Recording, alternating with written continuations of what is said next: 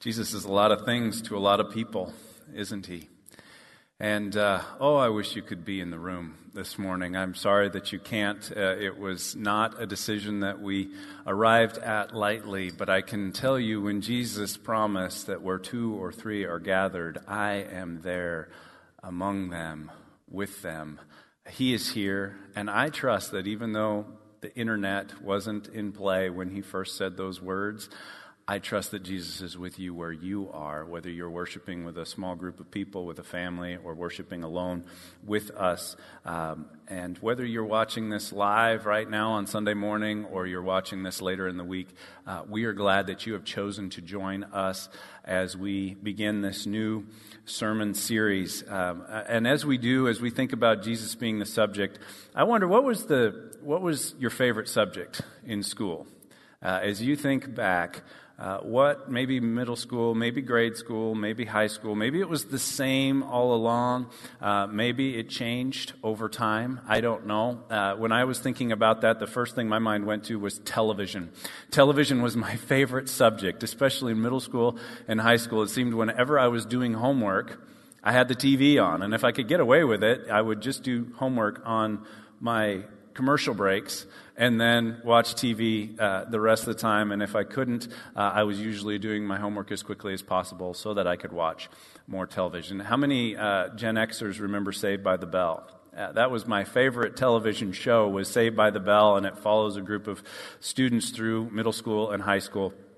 And that was right in the midst of those years for me. But on a more serious note, I think my favorite subject early on was math, and as I neared the end of high school, I fell in love with reading and with English and literature and those types of things, and ended up studying that and getting my undergrad in that.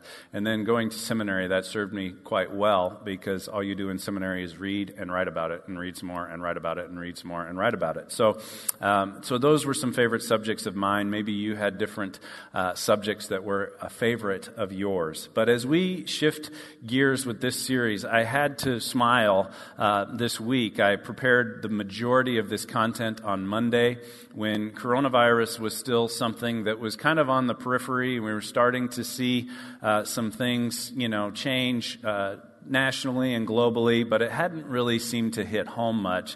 And then on Wednesday, things took a big step forward with the pandemic and some travel restrictions, and things have escalated steadily since then. So as a leadership team and staff, we had to make some decisions about whether or not we would hold a meeting, and we were thankful that technology enabled us to both proclaim the gospel, to minister, to provide opportunity for fellowship, and at the same time to honor our elected officials and our government officials, which were requesting that we would be really sensitive to the size of gatherings that we would hold. And we came to the conclusion that the most loving thing that we could do for our community was to honor those requests and to provide an online avenue for people to engage in worship. And then I opened the outline again, anew and afresh, and looked through everything that we would be talking about. And this idea that Jesus is the subject. He is to be the subject. It is so easy to get distracted by the things of this world, by the things going on in current events, by the focus that we place on many, many good things that just were never intended to be the main thing. Jesus is intended to be the main thing, to be the subject of our lives. And this series was chosen actually way back towards the end of 2019. As I was planning out the sermon series for 2020, I had this one strategically placed in my mind to start us focusing on Jesus, carry us right into Easter.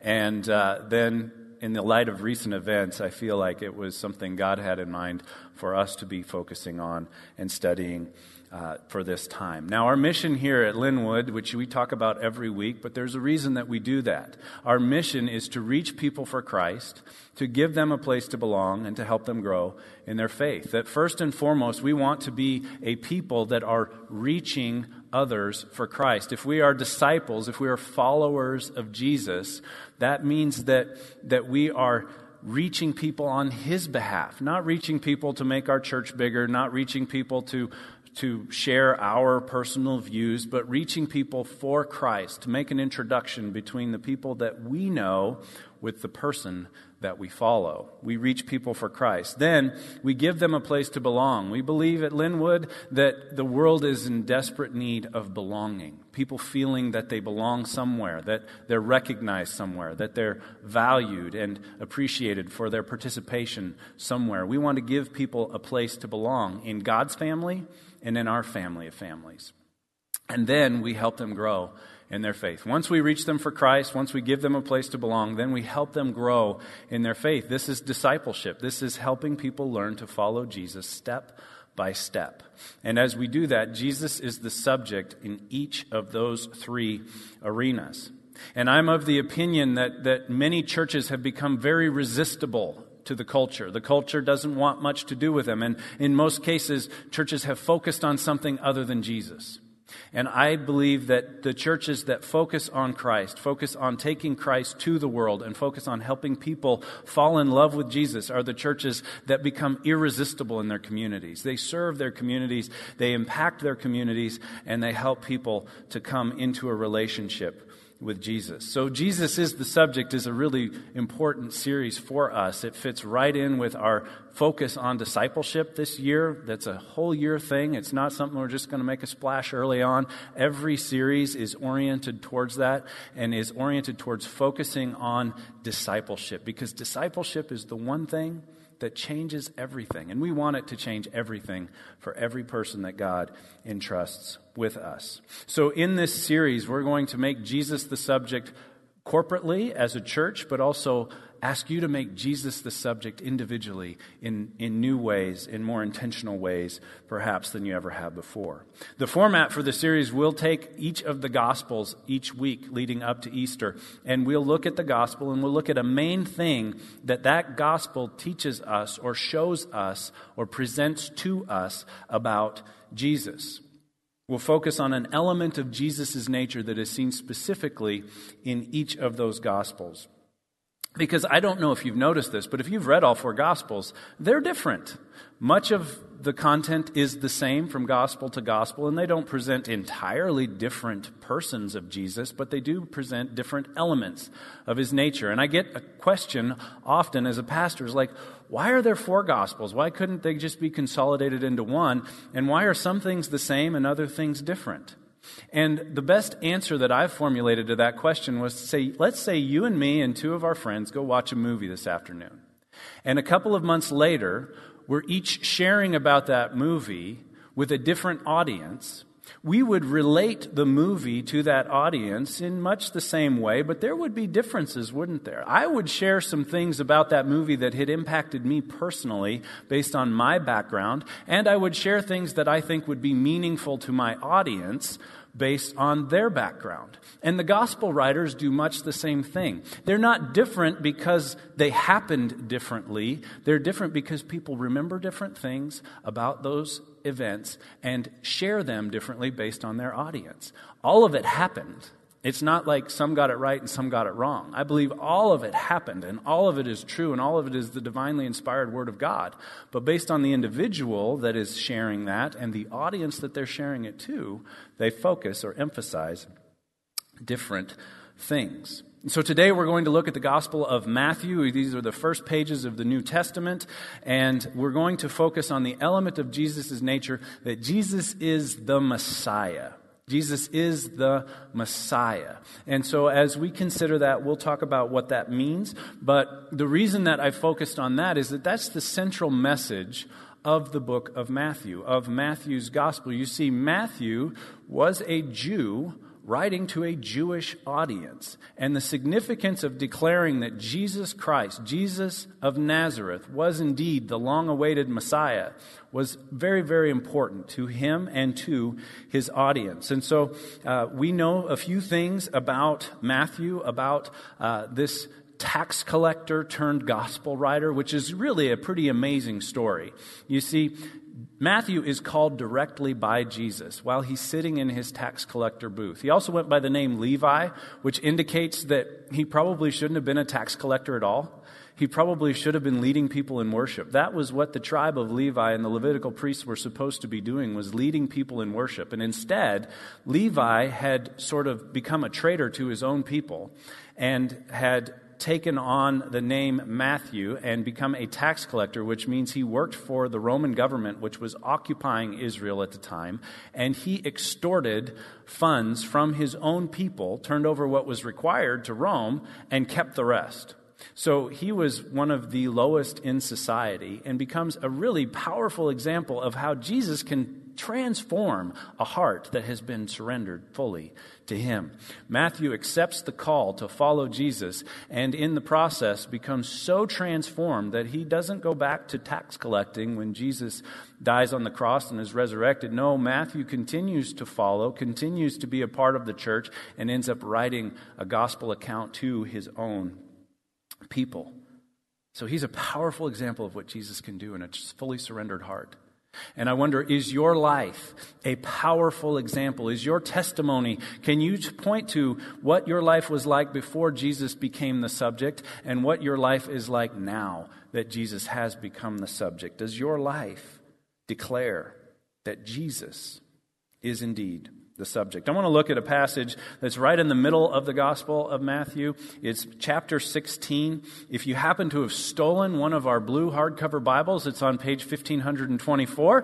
But if you have your own Bible or you're going online, just catch up with us in Matthew chapter 16, verses 13 through 16. I'll read it from the New International Version, and then we'll look at this and try to understand the context and understand the significance of this passage that many scholars agree is the central key verse, key passage in the Gospel of Matthew. Here's what we read in verse 13. When Jesus came to the region of Caesarea Philippi, he asked his disciples, "Who do the people say the Son of Man is?" And they replied, "Some say John the Baptist, others say Elijah, still others Jeremiah or one of the prophets." "But what about you?" he asked. "Who do you say I am?" Simon Peter answered, "You are the Christ, the Son of the living God."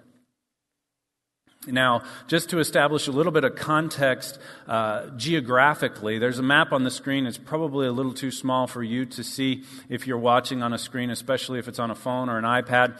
But the map on the screen, right up at the top, there's a little red dot, and it says Caesarea Philippi. And then if you go down to the bottom third, there's a big blue lake. That's the Sea of Galilee. And so Jesus had taken them quite a ways away from his main ministry context. And they're up at Caesarea Philippi, which was a vacation spot. So I like to think Jesus took the disciples on a little spiritual retreat, perhaps. And he gets them out of their normal context, which you have the advantage. Most of you are watching from home. You're not in your normal context for a Sunday morning. And you have that opportunity provides you a freshness, a new take, the ability to engage maybe in a different way. And he asks them, while he takes them up away from Capernaum, away from Nazareth, away from Jerusalem, which would have been off the map, and he asks them, "Who do people say I am?" Like, who does everybody else say that I am? And they answer, and they give him some ideas. And I could have made this sermon all about the significance of John the Baptist and Elijah and Jeremiah or one of the prophets. And I could have focused on Jesus' response to Peter, that you are the rock, and on this rock I'll build my church. But none of that is the subject. The subject of this passage is Jesus and the declaration Peter makes about Jesus and who Jesus is. So when Jesus asks in verse 15, "What about you?" Now he's focusing on the disciples. He's focusing on his followers. He's focusing on those who have chosen to leave everything behind and to follow Jesus and to learn from Jesus and to become an apprentice of Jesus. And he says, "Who do you say that I am?" They don't pick one of the other options. They don't pick John the Baptist. They don't vote. It's not multiple choice. Peter makes this declaration: "You are the Messiah. You are the Christ, the Son of God." And so it's essentially Jesus saying, forget about everyone else. And he's looking right at you, and he's saying, "Who do you say I am?" What does your life say about me? Does everyone around you recognize who is the subject of your life, based on your actions, based on your words, based on the intention, based on the fruit that your life bears? And it brought to mind one of the things that I remember most vividly about seminary. It was when I walked into my New Testament 1 class. We had Old Testament 1 and 2, New Testament 1 and 2. New Testament 1 was a full semester just studying the Gospels, really, really in depth.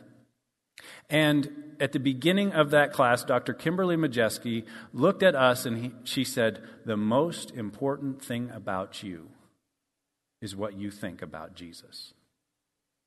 And she let those words hang in the room. And she was building upon a quote by A.W. Tozer, and she shared that with us, that A.W. Tozer said that what comes to mind when you think of God is the most important thing about you. But I love the way that she personalized it, and I love the way that she focused on what's the subject of our thoughts and the subject of our lives. Is it Jesus, or is it anything else? Because when we frame our lives in that context, that the most important thing about you is what you think about Jesus, Jesus becomes the subject of everything important in our lives, everything that matters in our lives. And if Jesus is the subject, that means a lot of really good things aren't.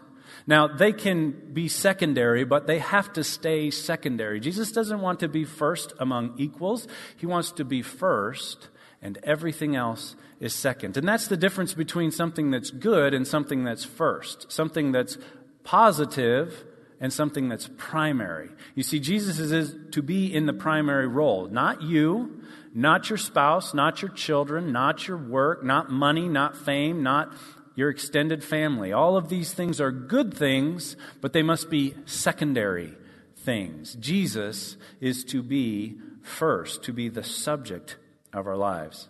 I remember listening to a pastor named Louis Giglio speak at a Christian leadership conference, and he talked about the importance of this, and he talked about how God's plan A for your life is that your life would be focused on the fame and glory of Jesus Christ, that everything you do would be lived for that purpose, and everything else would be secondary to that purpose, that we live for the fame and glory of Jesus Christ and fall into His arms.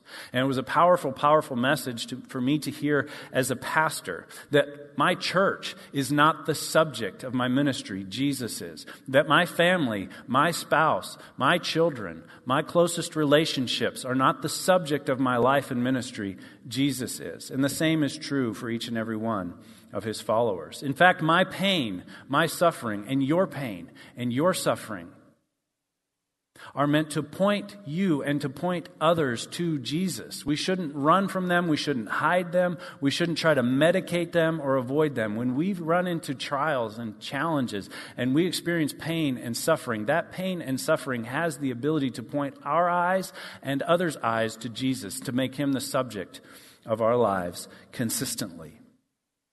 And so it brings to mind a couple of questions that I think are really important for us to grapple with on a regular basis, perhaps even a daily basis, to be reminded of this. And I've heard pastors say these are questions that God might ask you on the day of judgment when we will all stand before God. There will be a couple of questions. And the first is, what have you done? What have you done?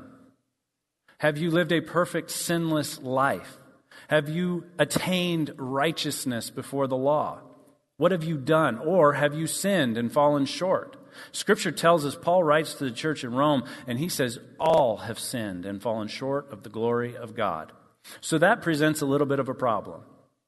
That we have sinned and fallen short of the glory of God. We're accountable to God for that. And so the second question is really important as well. The second question is, what have you done with God's Son? And God would ask this question, what have you done with my Son? And this is getting to a really important thing that we call atonement theology at seminary. That doesn't fly so well in broader circles, but the real idea behind atonement theology is we have sinned and fallen short of the glory of God. Somebody has to atone for that. Are you going to choose the self-atonement plan, where you atone for your sin in an eternity separated from God? Or will you choose Christ's atonement plan? To put this in another light, maybe if I leave this afternoon and head out onto 57th Street and turn left and bring it right up to 65 miles an hour, and a cop sees me and pulls me over and writes me a ticket for 65 and a 40, I'm going to have to make atonement for that. Now, if he's feeling gracious, I'll just have to go down and write a check. If he's not feeling so gracious, I might go to jail with him and spend some time there and make additional atonement for that. And the same is true with our sins, with those things that separate us from God, those things that transgress against God's law. They create a need for atonement to be made. We can choose to make atonement for our sin, or we can choose for God, through His Son, through His gracious provision in Jesus Christ, that Christ will make atonement for our sin on the cross. So the question, what have you done with my son, becomes a critical question. Because if we have ignored Him, if we have been passively indifferent to Him, if we have actively avoided Him or vehemently opposed Him, then we are on the self-atonement plan, and we will have to atone for our sins. But if we have received Him, if we have made Him the subject of our lives, if we have chosen to follow Him and make Him first and foremost, then, and then alone, do we enter into the Christ atonement plan.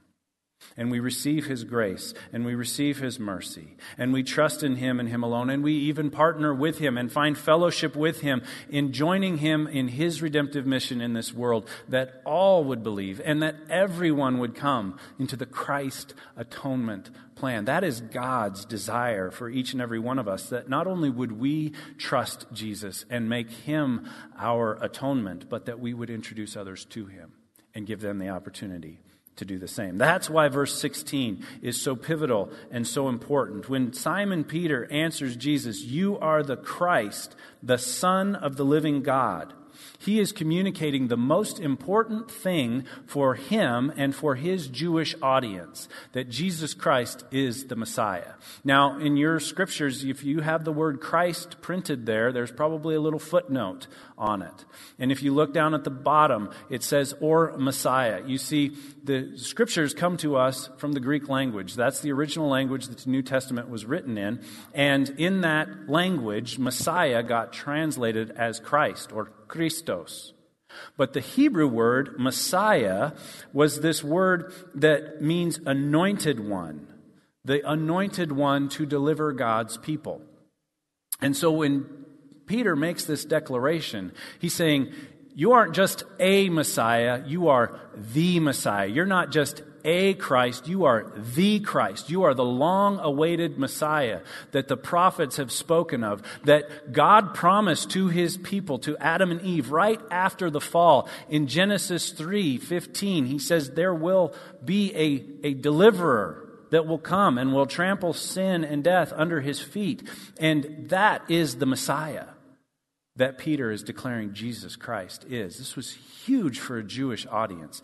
This was something that they would have all known immediately who this anointed one was. And not just anointed, but anointed to deliver God's people. Anointed for a special task. That's what that meant in the Old Testament. And so when kings or priests or prophets were anointed, there was oil that was poured over their heads. And so when it wasn't just a little bit. You see, when we anoint somebody here at church, we take a little vial of oil and we get a little on our finger and we anoint people in the name of the Father and the Son and the Holy Spirit.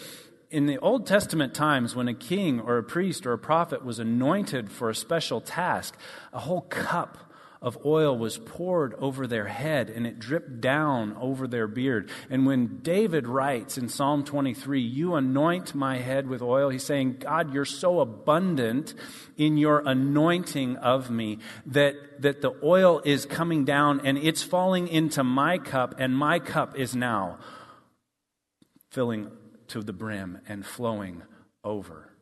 That's the abundance of God at work. That's the anointing that David understood. And we have that as well. In the New Testament, we don't see anointing with oil so much. Now we see anointing with the Spirit of God coming and resting upon people. We see this in Jesus' baptism. Matthew records it this way. In Matthew 3:16, he says this, that Jesus came to John the Baptizer, and as soon as Jesus was baptized, he went up out of the water. At that moment, heaven was opened, and he saw the Spirit of God descending like a dove and lighting on him. And a voice from heaven said, "This is my Son, whom I love. With him I am well pleased."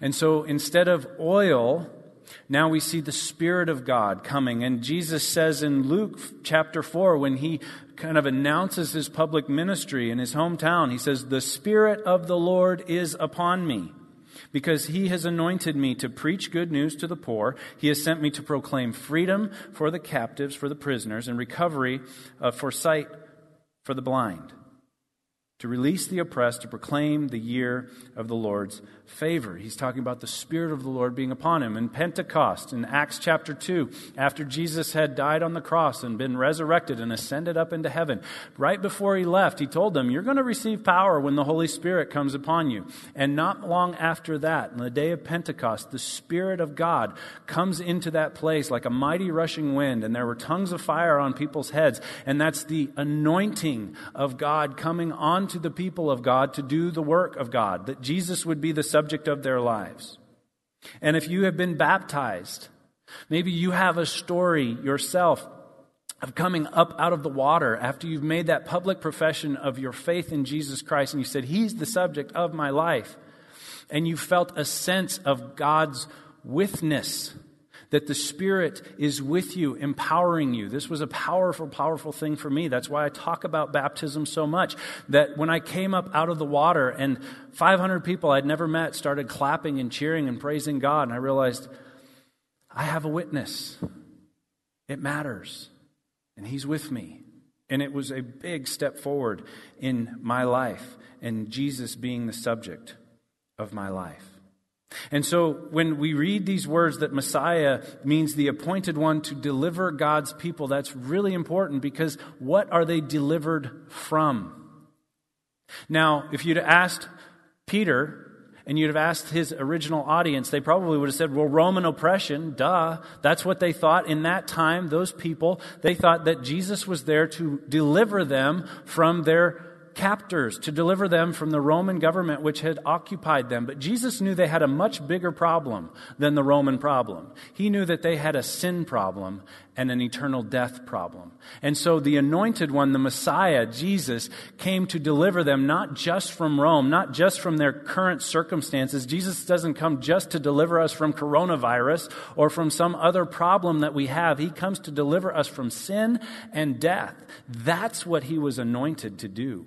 And that's what He does for us, and everything else comes in the context of that. So our bottom line today, our bottom line is that Jesus is the anointed one, and you are the appointed one.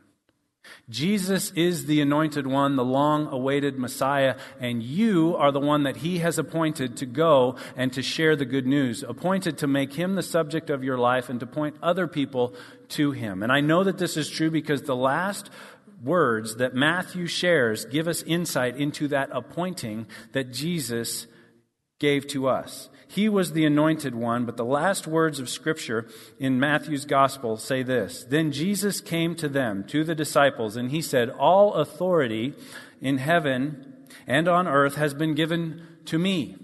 Therefore, I'm going to go and do a bunch of stuff. No, that's not what it says.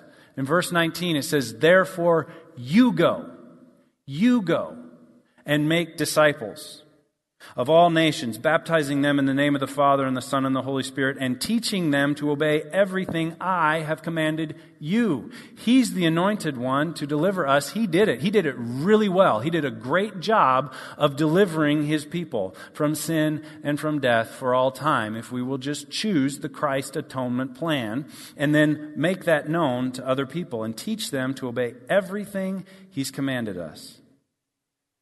And He promises, surely, I will be with you always, even to the very end of the age. You see, Christ was anointed to proclaim the kingdom, to save sinners, to initiate the church. and he did it really, really well. And then he appointed his original disciples, and he appoints us by extension. We are appointed to serve the church, to make disciples, to bring heaven to earth, and to give glory to God, to be transformed from the inside out, to exchange our sin for his righteousness, to exchange our death for his life, and to exchange hell for heaven, here on earth and for eternity. And so we bring that transformation not only to ourselves but to others by making Jesus the subject of our lives, by saying he is the Messiah, the Son of the living God. He is the anointed one. We are the appointed ones. And there's no better example of this in Scripture than Matthew himself. That Jesus was the anointed one and that Matthew was the appointed one. He ended up going from a tax collector, traitor to his own people, ripping them off and serving a foreign government, to a gospel writer, to a fisher of men, to one through whom countless people have come to faith and who have made Jesus the subject of their lives. So what about you? Is Jesus the subject of your life?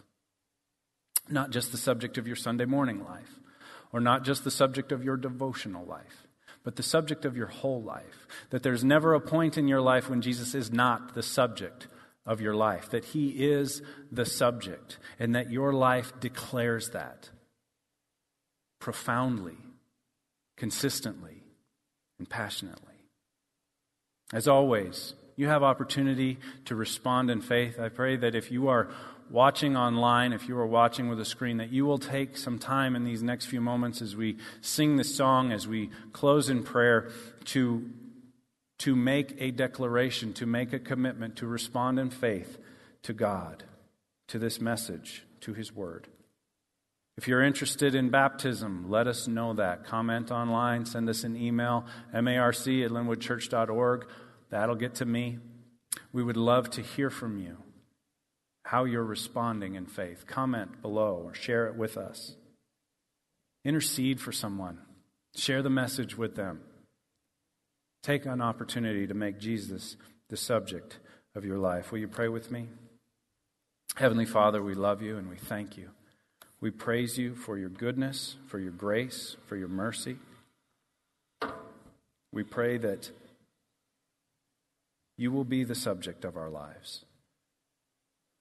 That you will be first, you will be foremost, and that others will come to faith through us, through our witness, through our testimony, through the words that we say and the actions that we do. We love you, Lord. Thank you for being with us. Thank you for loving us. It's in Jesus' name we pray.